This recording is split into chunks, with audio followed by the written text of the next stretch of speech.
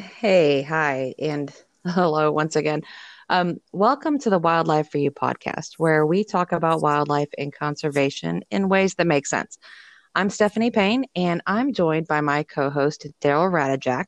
And for today's topic, Hey, can I jump in here real quick, Steph? we're not, I'm not even done with the intro. No, trust me, this is actually a good interruption here. This one's actually warranted as compared to what I usually do to you. Anyway, you just mentioned yourself and me, and it just dawned on me that there's probably some folks out there, new listeners, who may not really know who the heck we are because they haven't really listened to our intro episode. And so that's the one where we kind of talk about our past experiences. And so I think it might be good to every once in a while we mention our street creds. Our street creds. So, what are you, James Dean or something? James Dean. I don't know anything about pork sausages. No, James Dean is the actor. Jimmy Dean. You know what? Just never mind. But you do seem to be hung up on pigs lately, though. So all right, what exactly is this street cred that you're talking about? Nothing big. I just think that every once in a while we should probably remind people kind of who we are when it comes to wildlife, that we actually know a thing or two. And so we're not just one of those people that stayed overnight in the Marriott and suddenly know everything. You mean a Holiday Inn? Whatever. I don't watch TV. Yes, Holiday Inn.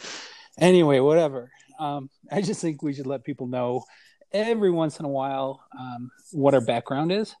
And so we do actually have some education and experience when it comes to teaching folks about wildlife and knowing stuff about wildlife. So for all of our listeners out there, for example, you, my friend Stephanie, you received your degree from Oregon State University and you specialized in human wildlife dynamics.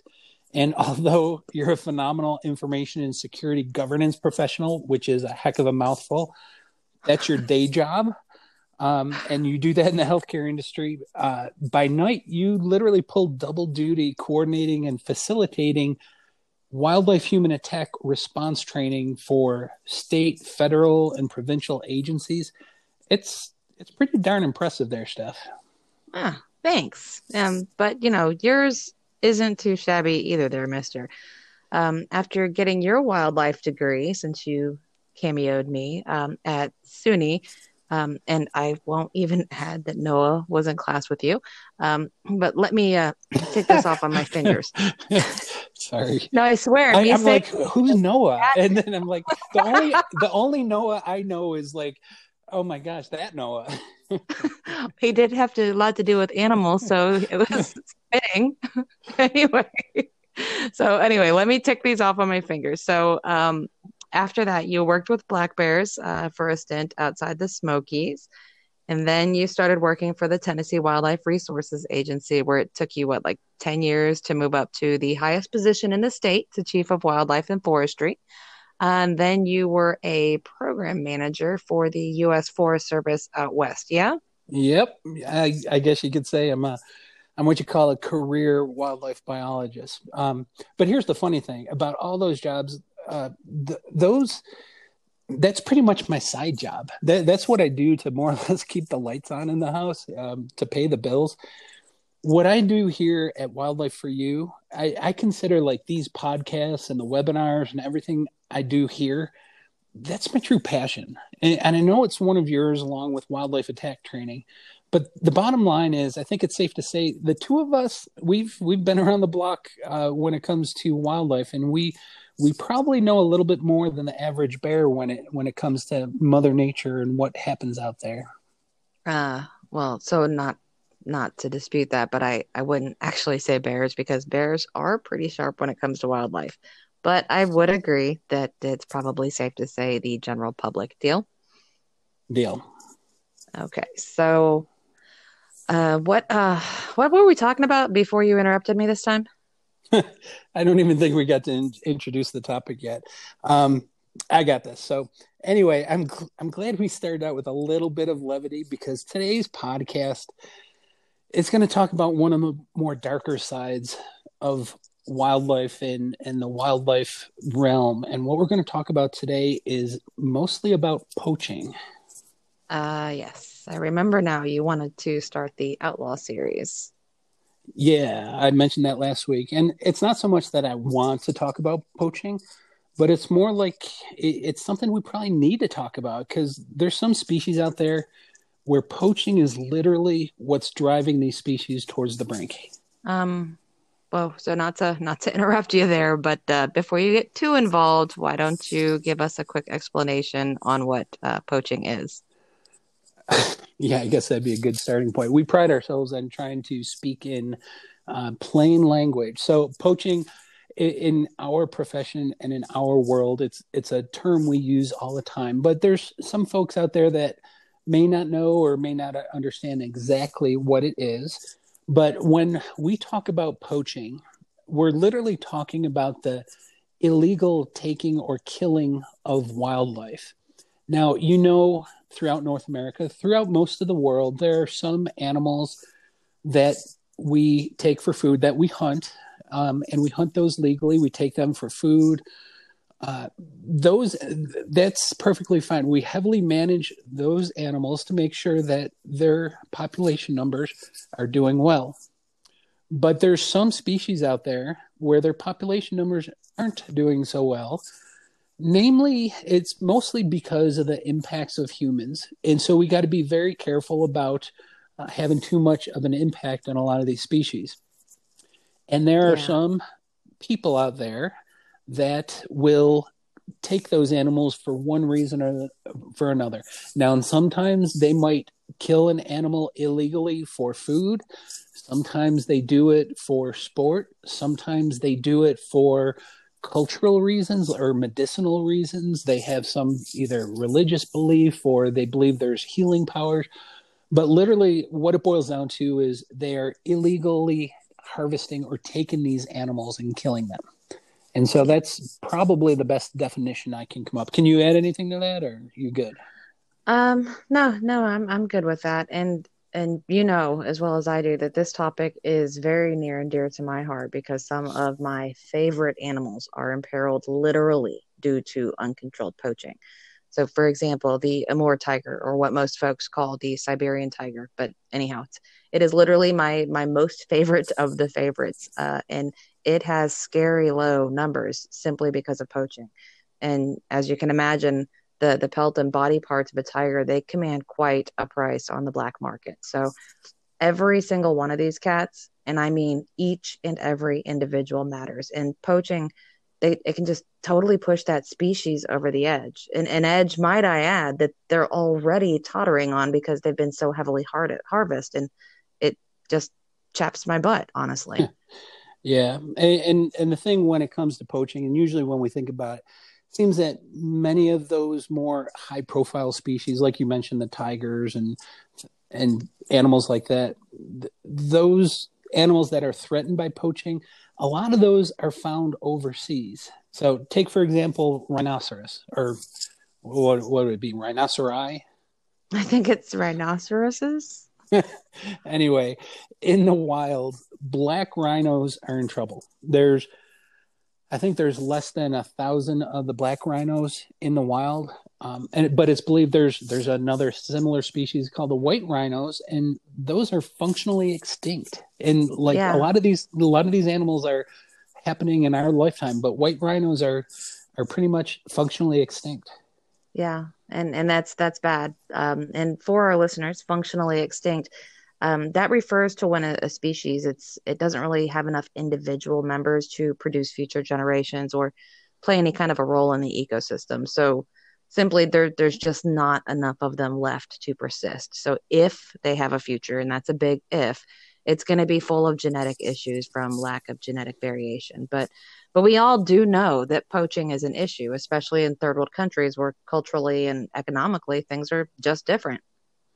Yeah, and I can imagine since you majored in this human wildlife um, dynamics when you were in school getting your degree. I imagine you could probably speak quite a bit on this. Yeah.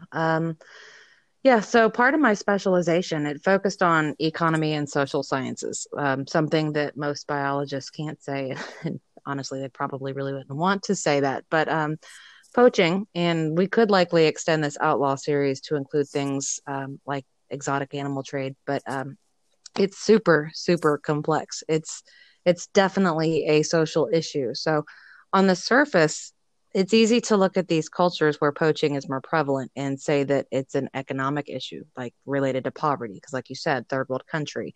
But that doesn't paint the whole picture. Poverty, it might have a role because money's involved. I mean, a tiger paw, it can bring in like $1,000 or more, and a pelt's like 20 grand minimum. So obviously there's a money factor, but it's not about the poverty as much as it is about the greed. I mean, poverty doesn't cause poaching, but poaching actually does exacerbate poverty. When it comes to economic factors, the root of the issue is it's really a lack of money making alternatives in these areas. I mean, so it's easy to bribe or pay off people when income is so prized and so needed. And to make it even more complex, these iconic creatures like the rhinoceri or the tiger and elephants, these huge iconic animals, they're very, very highly poached because they're so iconic, and they're actually the same species that are promoting a tourism trade in those areas. So losing those species to poaching is really undermining kind of like this fundamental economic driver in those areas where those tourist dollars could actually help with poverty in some ways. Huh. Um, yeah, there's really no simple answer here. It's a combination of greed, corruption, criminal opportunity, flat out opportunity, and it boils down to essentially just complete undervaluing and lack of guarding our natural resources. Yeah, but it sounds to me it's pretty short-sighted and detrimental to pretty much the world in general, for sure. So I guess no easy answers means no easy fix. No, no, not really. I mean, if it involves humans, there's really never an easy answer. The hardest thing that we as Americans or anybody that's in a developed country, we have to understand that we do not understand what life is like on the other side. I mean, we don't generally have like members that suffer because we didn't do something that a cartel member told us to do, or we don't have to worry that if we don't take a bribe, most of us don't even get bribed, but if we don't take a bribe, it means a true loss of financial support for our family, or even, people can lose their lives. It can be losing their life, losing a loved one's life. So it's easy to armchair quarterback this issue, but when we try to do that, we come up with these simple solutions, and we're showing essentially that our simple solutions are highly inadequate because we literally don't understand what life is like in those areas. So, so no, the only way to really make a difference here is to undermine that market demand, and that for sure isn't simple. I mean, off the top of my head, and like you said, that would include changing thousand-year-old beliefs that are held by a third of the global population, changing a lot of different value systems, changing human greed, that whole I want it and therefore I should have it. And the more rare and hard to get these species become, the higher the price tag. So honestly, a wildlife outlaw series, it's likely talking about some of the most complicated aspects related to wildlife conservation. And the hardest part is that it's a global issue because humans are a global occurrence.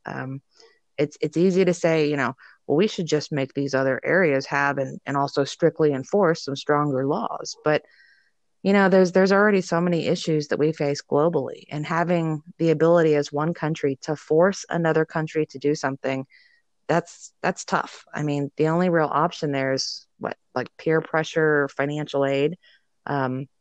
It's politics. And just for the record, I absolutely do not want to bust into politics because that's a dumpster fire conversation if I ever heard one. That was probably the longest answer you've ever given, and you know how much I love interrupting you, but you were on such a roll there. That was a phenomenal synopsis there, Steph. And we haven't even talked about poaching for subsistence, which is yet completely another whole different topic. So let's kind of bring this around for our listeners. So poaching in general, we know it's a worldwide issue, and there's a lot of issues in third world countries. So is poaching an issue in North America? Yeah. Um, like I said, humans are a global occurrence. So, but let's talk about the US. So, after China, the US is actually the next largest importer of illegal animal parts. And just like overseas, it's the money that's usually driving the motive. On imports, it's the greed thing. But there's money behind poaching North American animals too, for a few reasons. On the export side of things, we'll say a black bear, for example, a black bear gallbladder can bring in something like $30,000 or something. And just for the record, you don't have to actually ship those overseas to sell them. I mean, there's been plenty of examples found in, well, for example, like in an Asian district in a larger city. And like I said, we're talking about cultural beliefs that a third of all humans have. So we cannot assume that those cultural beliefs aren't here too. Um, More examples: the horns of a bighorn sheep. I know that those are ground down. They go for like 20,000 bucks. And these are high examples, sure. But when the market demand has that kind of money at stake, crime is going to continue. But let's be honest then too. One of the factors at play when we're talking about poaching, especially in North America, it's a different kind of greed. There's loads of American examples where simple individual or personal greed for, like, oh, I want that bear pelt, I want that big antlered rack on that deer. But other trophies, the trophies, they spur poaching. Yeah, and I know the U.S. isn't exempt, even though we are a first world country, and we have laws about this stuff and game wardens and all that other stuff. So we're in a bit better shape than those other countries. I don't know about that. I don't know if I mean, there's there's Yeah, ways of as soon as that rolled off my tongue, I'm like, yeah, I shouldn't say when you look at our society, our system, we're hopefully set up functionally to better address poaching than some of the third world countries, which may not have the governance in place to have like an arm of law enforcement. So that's kind of where I was going with that. Yeah. So I would say that we do have in North America, we have a pretty good system that we're trying to continue to always grow and develop. But the U.S. isn't exempt from all of the poaching crimes, even though we are a first world country and have the laws and the game wardens. And since I said North America, I'll go ahead and say Canada isn't either. I mean, I was reading in a natural resources journal that almost nowhere is poaching of wildlife just literally as lucrative and dangerous and hard to control as it is in the good old US of A. So, Wow, that's kind of ironic since usually Africa and Asia, they pretty much get the attention as far as the worldwide stage when it comes to poaching. But why is that, do you suppose? Like in Africa, you always hear about the rhino poachers and the game wardens and how they're always playing this game of cat and mouse. And over there, it often involves life and death. You hear stories or you watch those documentaries where they're going out there and pursuing deers and they're carrying around AK-47s and it's literally a life and death game over there. So how can they say it's more extreme here in the good old US of A? What is it? Higher stakes, technology? What makes it more extreme? okay. Well, so first off, it's probably that those other places get more attention because those are the huge iconic animals that we were just talking about. But don't make any mistakes. It's life and death here too. I mean, hundreds of game wardens have been killed feloniously in the United States in the last 100 years. But I mean, as far as being more extreme, yeah, technology is a starting point. America, I mean, we've got tech, so our American poachers, they've generally got great tech. They've got, sat phones and awesome communication technologies and drones and, stuff like that. But, the cool thing is game wardens, they're getting their hands on pretty epic tech too. So Anyhow, add here though, add the easy and prevalent access to the internet, and you see a whole new thing called a means to market. So, what I mean here is like, for example, there was a Jaguar pelt on Craigslist that was up for sale for like $19,000 just on Craigslist. Um, Another factor, obviously, we've got the numbers game. We've got a lot of land, and we've got a lot of valuable species. And like you mentioned earlier, we've got a lot of legal and law-abiding hunters who also care about conservation. And poachers, they're really good at slipping through those cracks. And sometimes we have to remember that these guys, they're driven by a payday of some sort. Even those opportunistic poachers. Um, let's see, there's of course the hurdle that all areas face, which is just the simple lack of policing. I mean, like I said, it's a lot of land, regardless if it's here or if it's in Africa. It's a lot of land.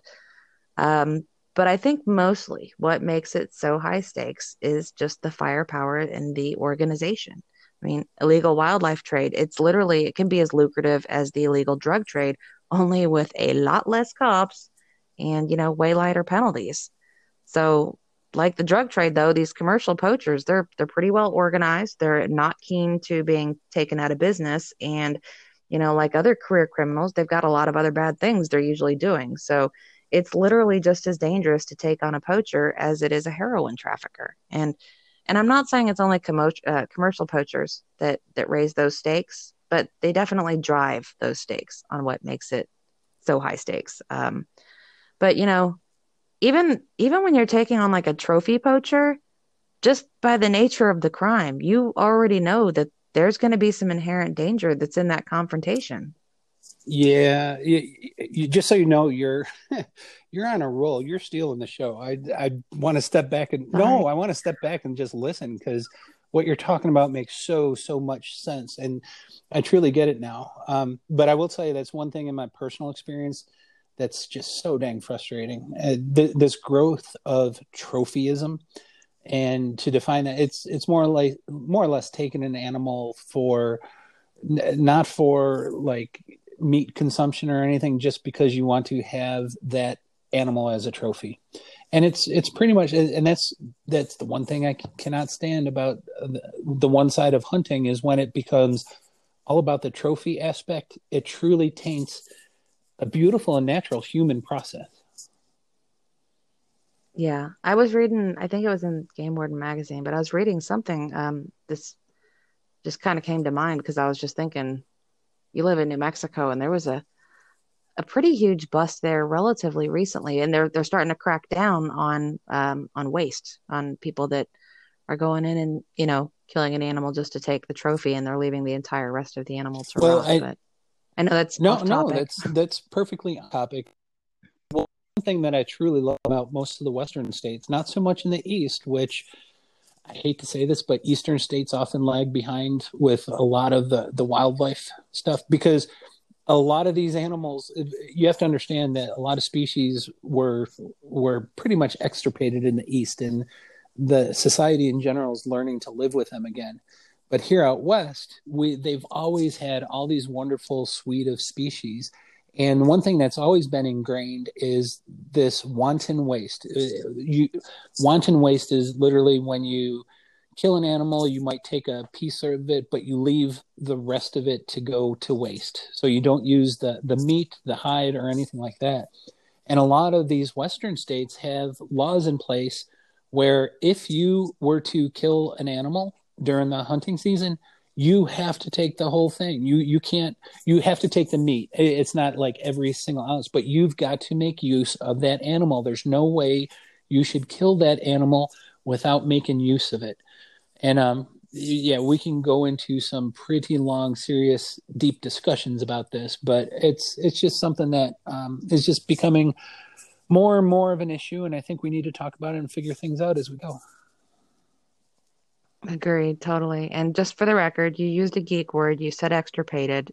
Just so everybody knows, extirpated is a term that means that it's locally extinct. So, like, for example, cougars, mountain lions, whatever you want to call them, they are extirpated in Tennessee, meaning they're locally extinct in No, Tennessee. wait, But wait. we all know that mountain lions They aren't. are they are Wait, extirpated from the eastern half of the United States, except Well, yeah, no, you're correct. Sorry, I was gonna say, they're extirpated from we Tennessee, but not from New yeah Mexico. Lives. we go You're well beyond your little home state of Tennessee there. So That's true. Well, then in that case, except for the pocket population in Florida. yes, I was going to mention that. Anyway, so extirpated means locally extinct. Anyway, but it's literally it's not just trophy species and commercial poachers who are pretty much only money motivated, but poaching as a whole, it's pretty widespread because again, there's those opportunistic poachers, which are generally not always the bad guys. You know what I mean? Like they're a bad guy because the opportunity came up and they took it. There's subsistence poachers, like you were saying earlier. But yeah, poaching as a topic, it really has a lot of complexity. I mean, it's all about the value of natural resources, which is kind of a double-sided coin because the higher the value that's placed and the higher the restrictions that are placed, then the higher price that something can fetch, right? Yeah, I'd say so, and I see your point. But what would be the fix? Well, making people not want money, unique things, and again, changing thousand-year-old beliefs that are held by a third of the world's population. So, how about Easy that? fix. But to be honest, that really sucks, actually. But here's the thing: we've been talking about this world of poaching, which it often involves the hunting of animals. The issue, though, it's driven more by greed, and it literally transcends almost everything in our everyday lives. And so, in other words, this isn't a hunting issue. Greed is rampant in our everyday lives. So it's not only something that's found in hunting. So, for example, moral lines are crossed in all sorts of professions, whether or not you're a doctor, a lawyer, a waitress, self-employed, doohickey maker, whatever. There's always going to be temptations for doing things that kind of stretch that normal line of ethics, all to be that much better than either like your fellow man or woman or coworker to make more money. It literally boils down to it being a human greed issue, not a hunting issue. Oh yeah, yeah. I mean, to kind of follow on with that, even like those cultural medicine, the when a tiger paw or whatever is ground down to make some ancient medicine, those are beliefs. That's not even necessarily science. So, like just to kind of go off on a rant, requiring the obviously expensive poached animal version of Viagra versus just going and buying some stinking Viagra. I mean, Yeah. and yeah, and we haven't even seen the surface because the stuff here, everything that we get to talk about, it's really just kind of overview stuff. So there's lots of people that dedicate their entire lives and their entire careers fighting against poaching, and it's a multifaceted topic and a full-on global challenge. And I don't know how long we've been talking today, but I do know for sure that we've barely scratched the surface because poaching, it is a depressingly large and complex topic. Yeah, and I'm keeping an eye on the time, and I know you want to keep these to 30 minutes, but sometimes we go a bit longer. We might actually be a bit longer, but too bad. It's important. But now you know why Gotcha. I wanted to make this an outlaw series, because you and I, we could talk about this for hours on end. And needless to say, I think this started off, it's a wonderful discussion. But we did say, and this is something that we've been wanting to do, we wanted to make these podcasts a little bit more interactive. So before we start wrapping up anything, let's address a question or possibly two that was submitted by some of our Wildlife for You followers. And just hopefully you wrote down their name this time, right, Dee? Yeah, today's letter comes from Jane Doe. What? No, I'm just teasing because for those that don't know, I entertained this concept of answering one of our followers' questions last week, and I totally forgot who that person was. Epic failure. So anyway, we did get a couple of questions in, and so I want to address at least one, maybe two of those. And so Trish wrote in to Wildlife for You, and this is actually a really good one. I was glad to see this. And what she asked, she said, I think most people think of charismatic species being poached, which is true. We talked about that. But in North America specifically, what are some of the smaller animals that are of interest to poachers? And so my question is, do you want to tackle this one, Steph, or you want me? This can easily lead to another topic in the Outlaw series, the whole illegal pet trade. Well, I can hit this and then you can hit it if I miss anything. Yeah. That's the point of having a partner, right? Okay, so it is a good question, but size is still sort of relative. So any game species, obviously, any game species, we're going to have poaching issues. I guess smaller examples could be like turkeys or pheasants or bobcats. We got fish. We can look at like walleye or crappie or trout, and some fish actually for their eggs, like sturgeon or paddlefish, and eggs are pretty small.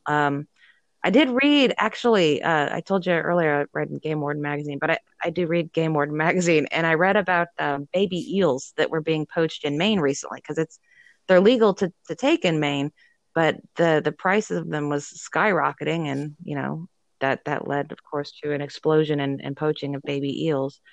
Of course, plants also fall prey here, so ginseng, that's going to be the super easy addition to the list. And like you alluded to, Daryl, there's animals also being taken out of the wild for the exotic pet trade. It's not traditional poaching as most people think, because they think that poaching only means killing. But like you said, it's taking or harvesting. So it qualifies as poaching because it's still removing species from the wild. So what did I miss? Woodchucks. You missed woodchucks, and thank heavens they're rarely poached, because some people I know really would love to kidnap them and keep them as pets. Oh no, Daryl! Oh my God, I would totally never ever harm a woodchuck. Thank you. What? I'll drop it. What? I've been hinted on a couple of endeavors of yours where you had some evil, conniving, devious plans in shape for a woodchuck near you. But I'll drop it. I think we'll need to talk later, though.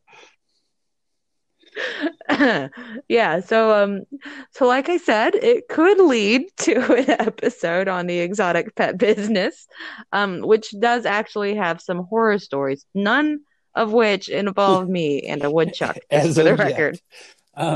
So, all right, looking at the time, we're just a little we're doing good on time. How about that? How about I just never tell you the time, and I just end it when I want to. But we did. I will tell you that when Trish wrote in, she kind of had a two-part question. The first one was about those smaller animals, but she also had another good, really quickie question from Facebook, and she actually asked, "What do you do if you see a poacher?" Well, I mean, so the potential poacher, unless they're poaching like mushrooms or ginseng or maybe fish, but they're likely armed.